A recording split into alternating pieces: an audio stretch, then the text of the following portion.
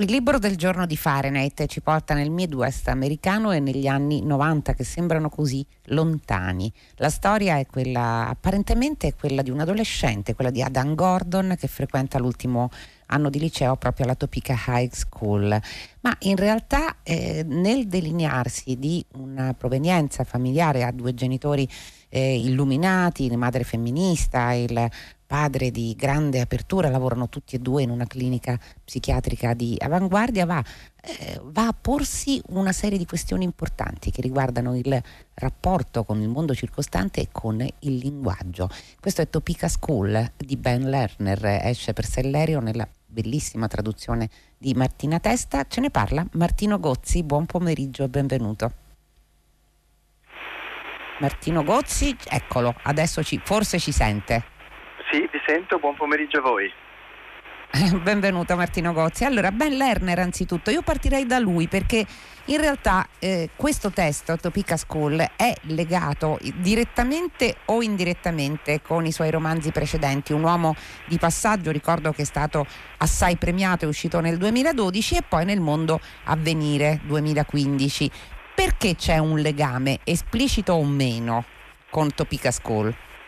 Sì, in effetti è corretto, i legami sono tanti, nel senso che il protagonista di Topeka School, Adam Gordon, è lo stesso di Un uomo di passaggio, il suo primo libro, il suo romanzo d'esordio, nel quale Adam Gordon parlava in prima persona e all'epoca era un giovane poeta americano espatriato, si trovava in Spagna, dove tentava di venire a capo di una lingua che di fatto non conosceva e di un'esperienza nuova, quella dell'americano all'estero. Ma sì, è pur vero che tanti fatti biografici di Ben Lerner esposti nel mondo a venire, il suo secondo romanzo, forse ancora più fortunato e ancora più apprezzato, no, in termini di ricezione, si ritrovano qua e fanno parte della vita di Adam Gordon. E quindi è come se tutti questi piani collassassero uno sull'altro per dar vita a una sorta di trilogia. Questi libri sono appunto legati da tanti fili e ricostruiscono, ampliandola però, la biografia dell'autore. C'è, mi sembra, Martino, un interesse o forse un'ossessione letteraria e non solo al centro di questa trilogia, un po' al centro della scrittura di Ben Lerner, è il rapporto da una parte fra io e comunità, una comunità che in questo caso sembra davvero dissolversi, perché, e lo vedremo, cioè nel rapporto di Adam Gordon con i genitori e nel rapporto di Adam Gordon con la comunità in cui invece si trova a vivere, si crea veramente una frattura che potrebbe essere insanabile o forse potrebbe cambiarlo nonostante tutto e irreversibilmente. E dall'altro è sulla parola, perché in questo romanzo in particolare noi vediamo che Adam è un campione nell'arte del public speaking, diciamo, del dibattito pubblico, che è una disciplina agonistica vera e propria, cioè si usa come si usa anche nel freestyle del rap, dove infatti poi parteciperà. È come se la parola venisse o riflettesse, forse è un azzardo, ma vediamo se l'azzardo ha una sua ragion d'essere, riflettesse la competizione esterna e molto più feroce di quella che poi Adam ritrova invece nelle aule scolastiche oppure nei luoghi dove fa rap. Sì, è corretto anche questo. È come se il linguaggio in tutti e tre i libri che abbiamo citato di Ben Lerner avesse una duplice funzione o aprisse a una duplice possibilità. Cioè, da un lato il linguaggio ha la capacità di ricostruire una comunità, un senso di comunità. Torna spesso Ben Lerner su questo tema, sulla transpersonalità della prosodia. Lui, non l'abbiamo detto, ma ha pubblicato testi poetici e in fondo la poesia fa questo, ha questo potere, no? Quello di rinsaldare una connessione tra le persone attraverso appunto la parola, attraverso il linguaggio. Però allo stesso tempo l'arte oratoria, l'arte retorica che Adam pratica nella sua scuola, nel suo liceo, e nella quale eccelle, è anche una forma di potere, è una forma di sopraffazione. Lui descrive in maniera molto suggestiva questa pratica, questa tecnica dell'asfaltare l'avversario, sostanzialmente non concedendogli il tempo, lo spazio per controargomentare, cioè seppellendolo sotto argomentazioni, parlando a una grandissima velocità. E questo sembra essere, dal momento che il romanzo è ambientato all'incirca alla metà degli anni 90, sembra essere quasi un seme avvelenato di ciò che poi succederà nel dibattito pubblico, no? Negli anni che ci portano fino al presente, fatto di aggressioni verbali, di mansplaining, di toni sempre più urlati, no? E non a caso... Sì, e non a caso, no, concludo. Non a caso pure. Adam è un bullo, lo vediamo destreggiarsi, tentare di venire a capo della propria adolescenza, mettendo anche in difficoltà i suoi genitori, che, come giustamente veniva ricordato, sono anche persone molto preparate, sono psicoterapeuti, sono aperti e hanno a che fare con un ragazzo che a tratti è un bullo, a tratti ha comportamenti da macio e che sottostà alle leggi del branco che vigono a scuola. Ma infatti questo è forse il tema centrale di questo romanzo, che poi Martino Gozzi è costruito tra l'altro con una struttura dove intervengono anche direttamente i genitori di Adam, Jonathan e Jane, come ci sono delle lunghe incursioni nel passato e del presente da parte di tutti e due, c'è una frantumazione dei punti di vista, però Ben Lerner ha proprio detto esplicitamente che il tema è la relazionalità fra due generazioni. Questo è il vero fulcro di Topeka School. Come si può diventare un bullo essendo cresciuto in una famiglia di quel tipo? Sì, peraltro i capitoli affidati alla voce dei due genitori sono forse tra i più riusciti del romanzo e questo complica ulteriormente il rapporto di cui parlavamo prima tra narrativa e dato biografico. Questo è una sorta di romanzo di formazione che diventa però storia di una famiglia, non essendo narrato o non essendo focalizzato solo sull'adolescente, che però ne è al centro, ma aprendosi a queste altre voci che sono appunto quelle dei genitori. Eppure la frattura c'è a un certo punto, come del resto c'è stata una frattura anche nella società americana, no? È arrivata all'improvviso e ha lasciato tutti sconcertati.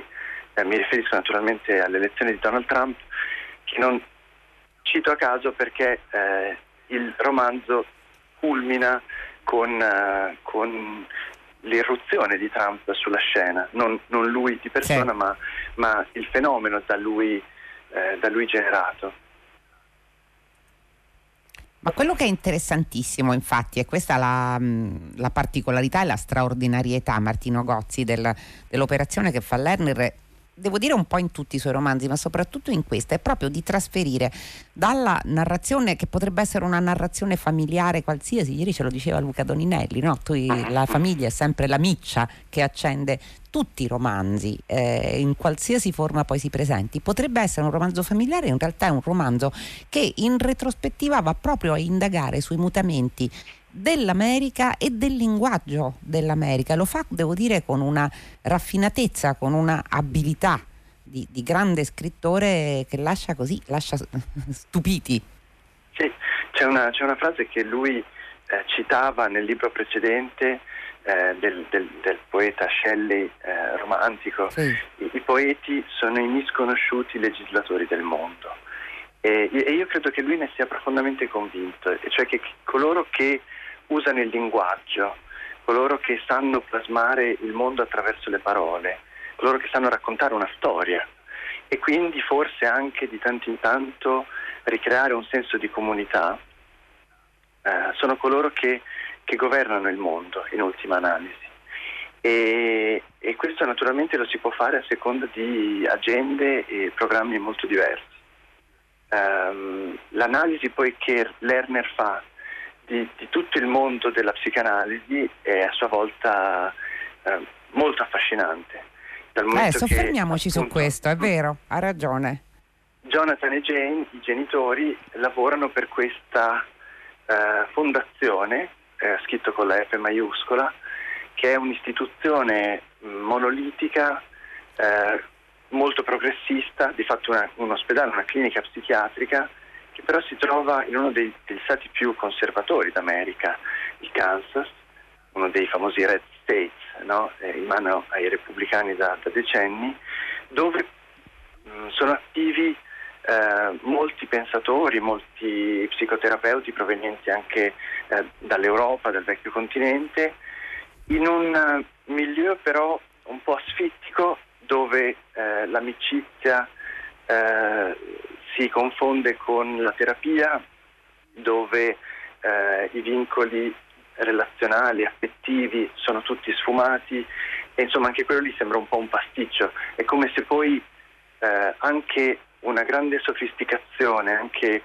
uno studio e un dominio del linguaggio portino di tanto in tanto, come per un cortocircuito, all'insensatezza. C'è un altro passaggio, è verissimo, Martino Gozzi, che è interessante, perché proprio torniamo su quella moltiplicazione dei punti di vista, per cui in certi momenti parla Jonathan, in certi momenti parla Jane, in certi momenti parla Adam.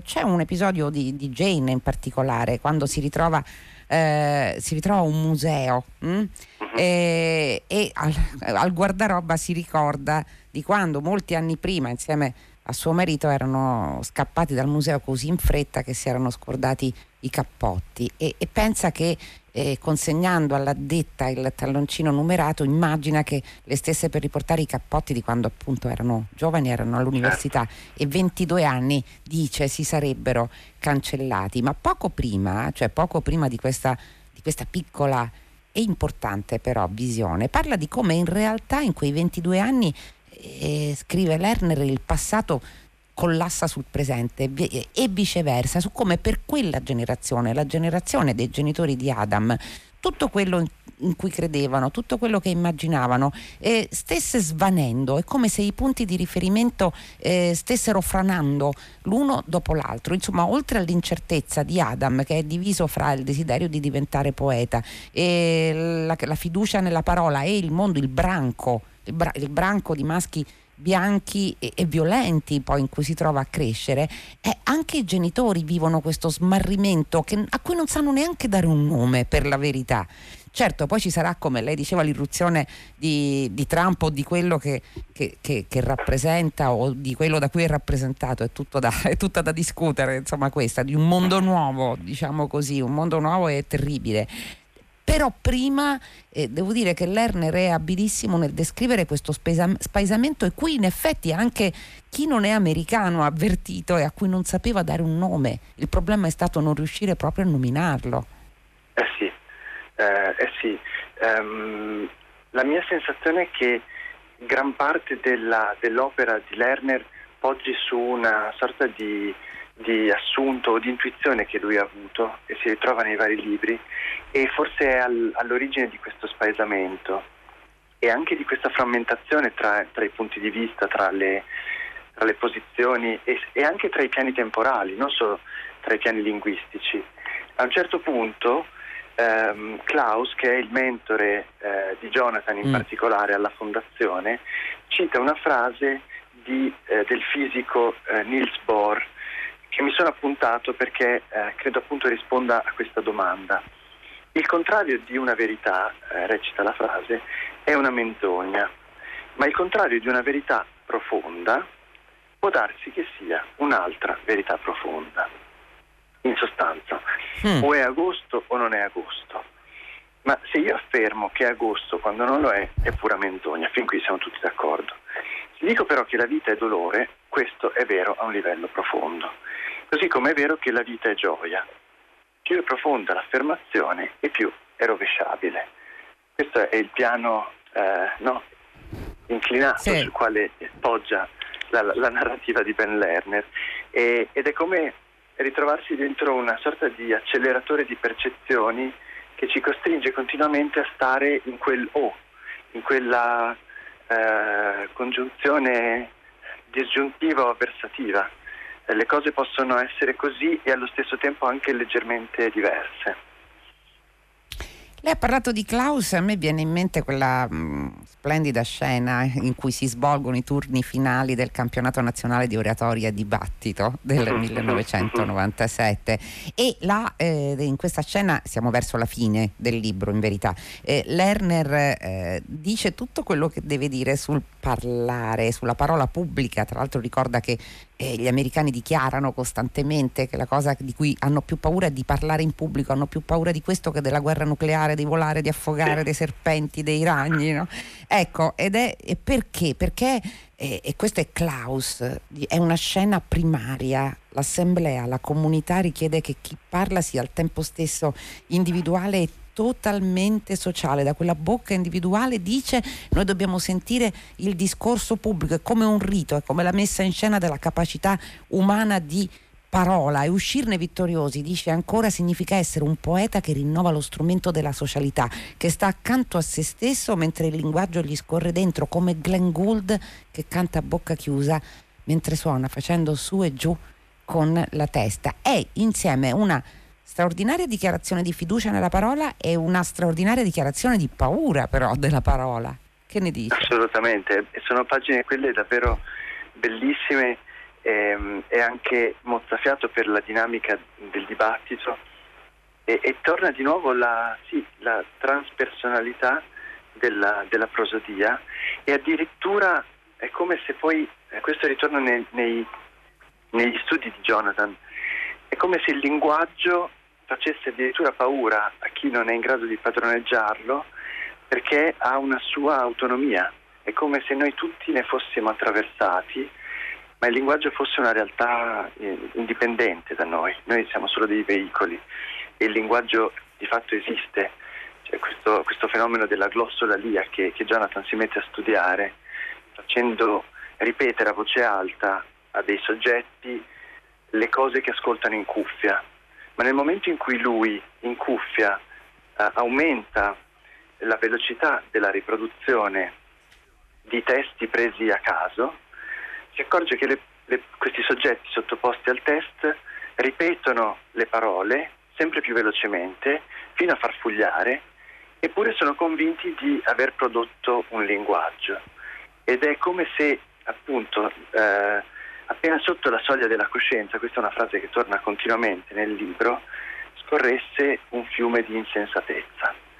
E la cosa è che questo sta insieme con invece il potere positivo del linguaggio, no? Come tramite, come possibile ponte tra le persone, come veicolo per passare l'esperienza di bocca in bocca.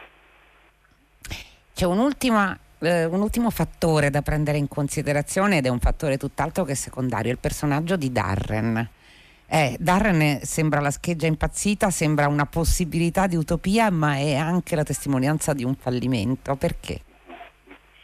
Il fallimento della visione liberal di una buona parte della società americana, che forse con un po' di condiscendenza, di paternalismo, ha pensato da un punto, come dire, di privilegio, da una posizione sicura, di poter comprendere anche l'esperienza degli altri, l'esperienza di chi invece si sente emarginato, di chi ha meno strumenti, di chi non ha potuto studiare o trovare l'impiego che sognava.